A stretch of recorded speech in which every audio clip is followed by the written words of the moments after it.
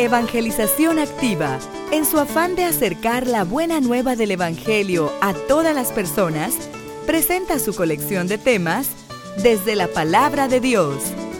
Esperamos que al escucharlos, la semilla del Evangelio dé fruto en su corazón. Con ustedes, el Padre Ernesto María Caro.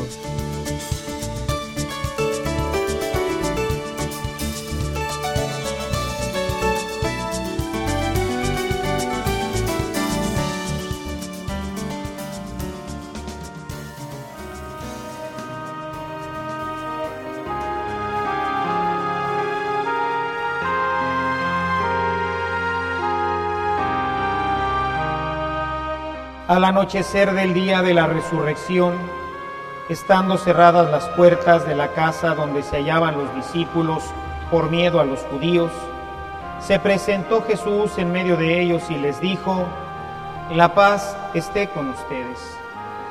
Dicho esto, les mostró las manos y el costado. Cuando los discípulos vieron al Señor, se llenaron de alegría. De nuevo les dijo Jesús: «La paz esté con ustedes. Como el Padre me ha enviado, así también los envío yo». Después de decir esto, sopló sobre ellos y les dijo: «Reciban el Espíritu Santo.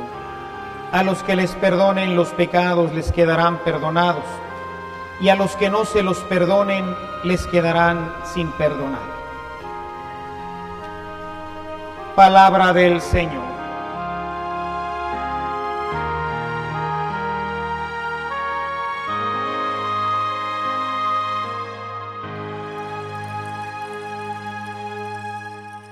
La fiesta de Pentecostés marca para nosotros los cristianos el inicio de una nueva era, la era y la época de la Iglesia, la era y la época del Espíritu Santo. Recordarán ustedes la semana pasada que definíamos nuestra vida cristiana a propósito de la ascensión del Señor como un momento en donde Dios irrumpe en nuestra vida y la transforma. Hablábamos, recuerdan ustedes, la semana pasada de un antes y de un después. Un Pablo que antes del encuentro con Cristo era un perseguidor, un después en donde se convierte en un anunciador de la palabra. Y decíamos que era necesario que en nosotros ocurriera también esto. Un antes en donde los apóstoles están temerosos y están encerrados en la casa por miedo a los judíos, y un después en donde salen llenos de gracia y de poder en el Espíritu para anunciar al Señor. Un antes en donde nos podríamos considerar borrachos, glotones, etc. Y un después en que nos convertimos en verdaderos constructores del reino. Y el momento que parte nuestra vida y que cambia toda nuestra existencia se llama Pentecostés. Es el momento en que el Espíritu Santo desciende a nuestros corazones. ¿Por qué es importante el Espíritu Santo en nuestras vidas? Si ya Jesús nos redimió, si la semana pasada hablábamos de este encuentro con Cristo que transforma nuestra vida. Los discípulos se habían encontrado con Jesús, habían vivido con Él, lo habían visto resucitar, lo habían visto caminar entre ellos nuevamente y lo habían visto ascender al cielo. ¿Para qué necesitaban a Pentecostés? ¿Para qué necesitaban el Espíritu Santo? Mis amados hermanos, durante este tiempo hemos venido recordando algunos de los elementos fundamentales de la vida cristiana. Y empezábamos allá en ese ya lejano miércoles de ceniza. Y hemos venido recorriendo un camino de conversión que llega a su culmen en la Pascua, pero que continúa y llega a la plenitud. Y quizás recuerden una de las citas que hemos venido continuamente desarrollando, San Juan capítulo 10, versículo 10. He venido para que tengan vida, pero para que la tengan en abundancia. Mis amados hermanos, el proyecto de Dios, como lo hemos revisado sobre todo en el tiempo de la Pascua, es un proyecto para que el hombre sea plenamente feliz. Esta plenitud de vida de la que nos habla Jesús en el Evangelio de Juan no es otra cosa sino la felicidad. El poder llevar una relación armoniosa con mi esposa, con mi esposo, con mis hijos, con mis padres, con mi comunidad. Jesús verdaderamente vino para que tuviéramos vida, pero para que la tuviéramos en abundancia, para que fuéramos plenamente felices. Sin embargo, ya desde el tiempo de la Cuaresma, revisábamos una cita que hoy yo les invito nuevamente a que volvamos a retomar. Romanos capítulo 7. Seguramente muchos de ustedes ya la tienen incluso subrayadas en sus Biblias. Versículos solamente vamos a leer hoy 21 al 23. Me doy cuenta, dice San Pablo, de que aún queriendo hacer el bien, solamente encuentro el mal a mi alcance. En mi interior me gusta la ley de Dios, pero veo en mí algo que se opone a mi capacidad de razonar. Es la ley del pecado que está en mi vida y que me tiene preso. Mis amados hermanos, dentro de nosotros, a pesar de habernos encontrado con Jesús, hay una fuerza interior que continuamente nos lleva a hacer lo que no queremos. Yo quisiera portarme bien con mis papás, pero no me sale. Yo quisiera llevar una buena relación con mi esposa, pero no siempre se da. Yo quisiera llevar una buena relación con mis hijos y con mis vecinos, pero no puedo. Quisiera ser una persona diferente, pero me encuentro con una gran incapacidad. Precisamente para que pudiéramos nosotros sobrepasar esa necesidad, era necesario que viniera el Espíritu Santo, es decir, Dios mismo, obrando desde el interior de nuestro corazón, para que pudiéramos vencer esta gran debilidad que nos empuja. En algunas Biblias dice que nos obliga a hacer lo que no queremos. Esa fuerza, mis amados hermanos, es la que llamamos Espíritu Santo. Es Dios obrando desde nosotros. Todos la hemos recibido. Y esta fuerza es la que nos permite poder vivir plenamente felices. Sin embargo, ¿qué pasa en nuestra vida? Todos nosotros somos bautizados. Y sin embargo nos encontramos con esta dificultad. Miren lo que nos dice ahí enseguida, capítulo 8, los versículos 5 y siguientes. Los que viven según las inclinaciones de la naturaleza débil, esta naturaleza débil es lo que llamamos nuestras pasiones, la ira, la soberbia, la lujuria, la gula, son a lo que se refiere aquí San Pablo. Estas inclinaciones de la naturaleza débil solo se preocupan por seguirlas, pero los que viven conforme al Espíritu se preocupan de las cosas del Espíritu. Y preocuparse por seguir las inclinaciones de la naturaleza débil lleva a la muerte, pero preocuparse de las cosas del Espíritu lleva a la vida y a la paz. Los que se preocupan por seguir las inclinaciones de la naturaleza débil son enemigos de Dios, porque ni quieren ni pueden someterse a su ley. Por eso, los que viven según las inclinaciones de la naturaleza débil no pueden agradar a Dios. El tiempo de Pentecostés, mis amados hermanos, se refiere a esta fuerza que Dios imprime en el alma y que hace que estas debilidades puedan ser superadas. Sin la fuerza del Espíritu Santo vamos a ser continuamente arrastrados al pecado y el pecado nos va a destruir. El pecado va a destruir nuestras familias, va a seguir destruyendo nuestra sociedad, porque es esa fuerza destructora que opera dentro de nosotros y que destruye las familias, que destruye nuestra relación de esposos, de esposas, de hijos, de padres. Es una fuerza potentísima dentro de nosotros. pero ahora el tiempo de la iglesia se le conoce como el tiempo de la vida en el Espíritu. Sin embargo, ¿vivimos esta vida del Espíritu? San Pablo, que es un gran conocedor de este tema, en el capítulo 5 de la carta a los Gálatas, escribe lo siguiente. Versículo 16 y siguientes. Por lo tanto digo, vivan según el Espíritu y no busquen satisfacer sus propios malos deseos. Son estas pasiones, es toda esta situación interna que tenemos todos los humanos. Porque los malos deseos están en contra del Espíritu y el Espíritu está en contra de los malos deseos. Es decir, hermanos, dentro de nosotros hay una verdadera guerra.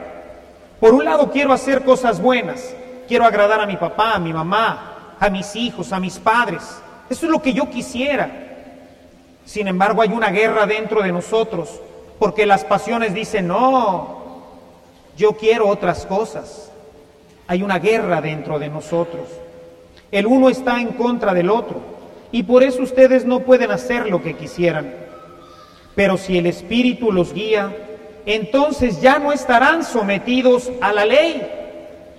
Y miren lo que dice enseguida. A lo mejor podemos reconocer algo de esto en nuestras vidas, aunque generalmente esto pasa pues allí en Tumbuctuc.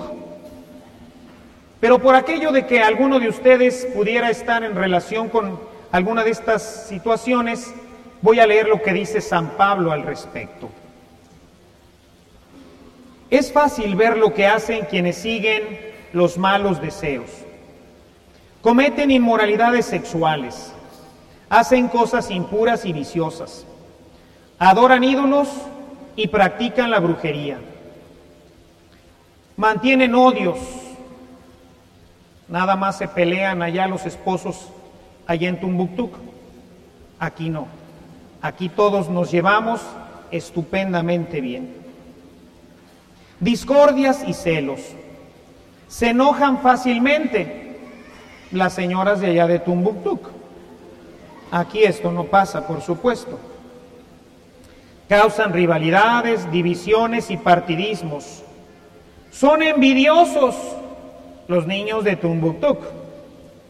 Aquí los niños se prestan los juguetes, aquí se prestan las cosas, aquí la envidia no existe. Nada más allá. Bueno, pero a lo mejor pudiera haber. Son borrachos, glotones y otras cosas parecidas. Mis amados hermanos, el Espíritu Santo vino a nosotros en el Pentecostés de nuestro bautismo y se confirmó a través de 7 maravillosos dones el día de nuestra confirmación, como va a ocurrir hoy con estos jóvenes. Solamente que el Espíritu Santo es un ser vivo, que se alimenta y que necesita crecer y desarrollarse. Si el Espíritu Santo no crece dentro de nosotros y no se desarrolla, entonces las pasiones nos van a ganar. Miren lo que nos dice nuestro Señor, capítulo 26, versículo 41 del Evangelio de Mateo.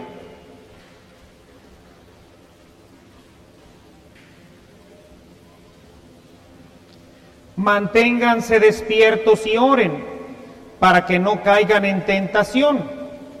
Ustedes tienen buena voluntad, pero son débiles. En otras traducciones, un poquito más cercanas al griego, diría, porque la carne es débil, aunque el espíritu siempre está pronto, está listo. El espíritu está en ustedes, los confirmados y no confirmados, todos los bautizados, pero tenemos una gran debilidad en nuestra carne, y por eso dice Jesús, oren, oren, para que el espíritu crezca. Si tenemos una iglesia mediocre, Si tenemos un cristianismo arrastrado por las pasiones, es porque tenemos un cristianismo que no reza. Y si no hay oración, hermanos, el Espíritu Santo no se va a desarrollar y vamos a ser siempre arrastrados por nuestras pasiones. Miren ustedes, es tan importante este tema con el que concluimos la Pascua e iniciamos ya la vida de la Iglesia, que quisiera ilustrárselos con un ejemplo práctico, para que ustedes vean cómo ocurre esto dentro de nosotros. Quiero pedirle a mi amigo Fernando si puede venir aquí conmigo. Ponte aquí conmigo. Nuestro amigo Fernando va a ser bautizado y el Espíritu Santo va a descender sobre él y lo va a llenar con su poder y con su fuerza el día del bautismo. Y esto lo vamos a ejemplificar. Le voy a poner mi casulla. Muy bien, es el día del bautismo de Fernando y Fernando queda lleno del Espíritu Santo. Le quedó largo el Espíritu Santo. Muy bien, Fernando ahora está lleno del Espíritu Santo. Y Fernando empieza a crecer. Y yo soy las pasiones que han ido creciendo en Fernando, pero Fernando sigue estando pequeño. Dame tu mano, Fernando. Fuerte, me agarras fuerte. Estamos bien unidos, ¿verdad? Muy bien, Fernando. Fernando, tú sabes que hay que estudiar. ¿Es bueno estudiar? Sí, ¿verdad? Es hora de ir a estudiar. Así que vas a irte a estudiar. Vete a estudiar, Fernando. Ve a estudiar, Fernando. Pero sus pasiones le dicen, no, Fernando, vamos a jugar.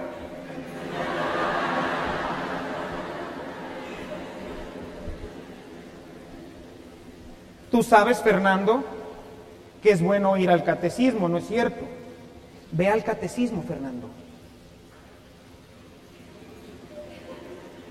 No, Fernando, no vayas al catecismo. Hay que irnos a ver una película.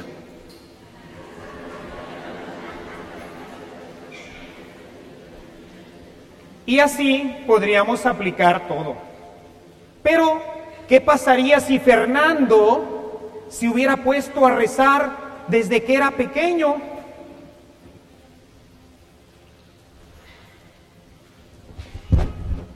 Ahora el Espíritu Santo le queda la medida a Fernando. Muy bien, Fernando, dame tu mano. Ahora Fernando sabe que tiene que obedecer a su mamá, pero sería mejor oírme con Juanito, que mi mamá me dice que no me vaya. Vete con Juanito. No, hay que obedecer a mamá. Ahora el espíritu está fuerte y aunque nuestro querido hermano Fernando, lleno de pasiones, quiere irse para allá, el espíritu no lo deja. Si las pasiones crecen más que su Espíritu Santo, las pasiones lo van a arrastrar. Gracias, Fernando. Esto es lo que pasa en nuestras vidas, hermanos. Somos, dice San Pablo, arrastrados por nuestras pasiones, porque nuestro Espíritu Santo no creció, porque se nos olvidó rezar, porque no le dedicamos tiempo a la vida espiritual, y entonces el Espíritu Santo que todos recibimos se quedó enano. Si quieren tener una vida feliz, hermanos, no se dejen arrastrar por sus pasiones. Vivan una vida intensa de oración para que el Espíritu Santo que los habita y que se alimenta de la vida espiritual se nutra continuamente. Y un espíritu alimentado por la vida de oración es invencible por las pasiones. Las pasiones no tienen poder contra el espíritu. He venido, dice Jesús, para que tengan vida y para que la tengan en abundancia. Esto solamente es posible por la obra del Espíritu Santo en nuestro corazón. Pero si el Espíritu Santo no se alimenta, y las pasiones con nuestra vida van creciendo y desarrollándose, este proyecto de Dios de darnos vida y dárnosla en abundancia quedará totalmente frustrado en nuestro corazón. Tengamos una vida profundamente espiritual y las palabras de Jesús, he venido para que tengan vida y la tengan en abundancia, será una realidad en todos nosotros. Alabado sea Jesucristo.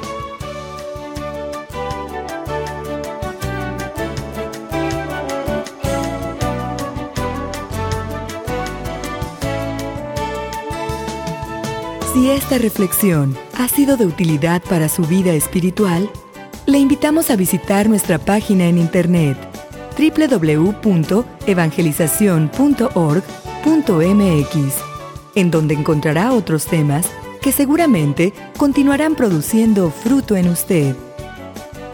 Que la paz de Jesucristo permanezca en usted y toda su familia, y que la ternura de María abrace su corazón.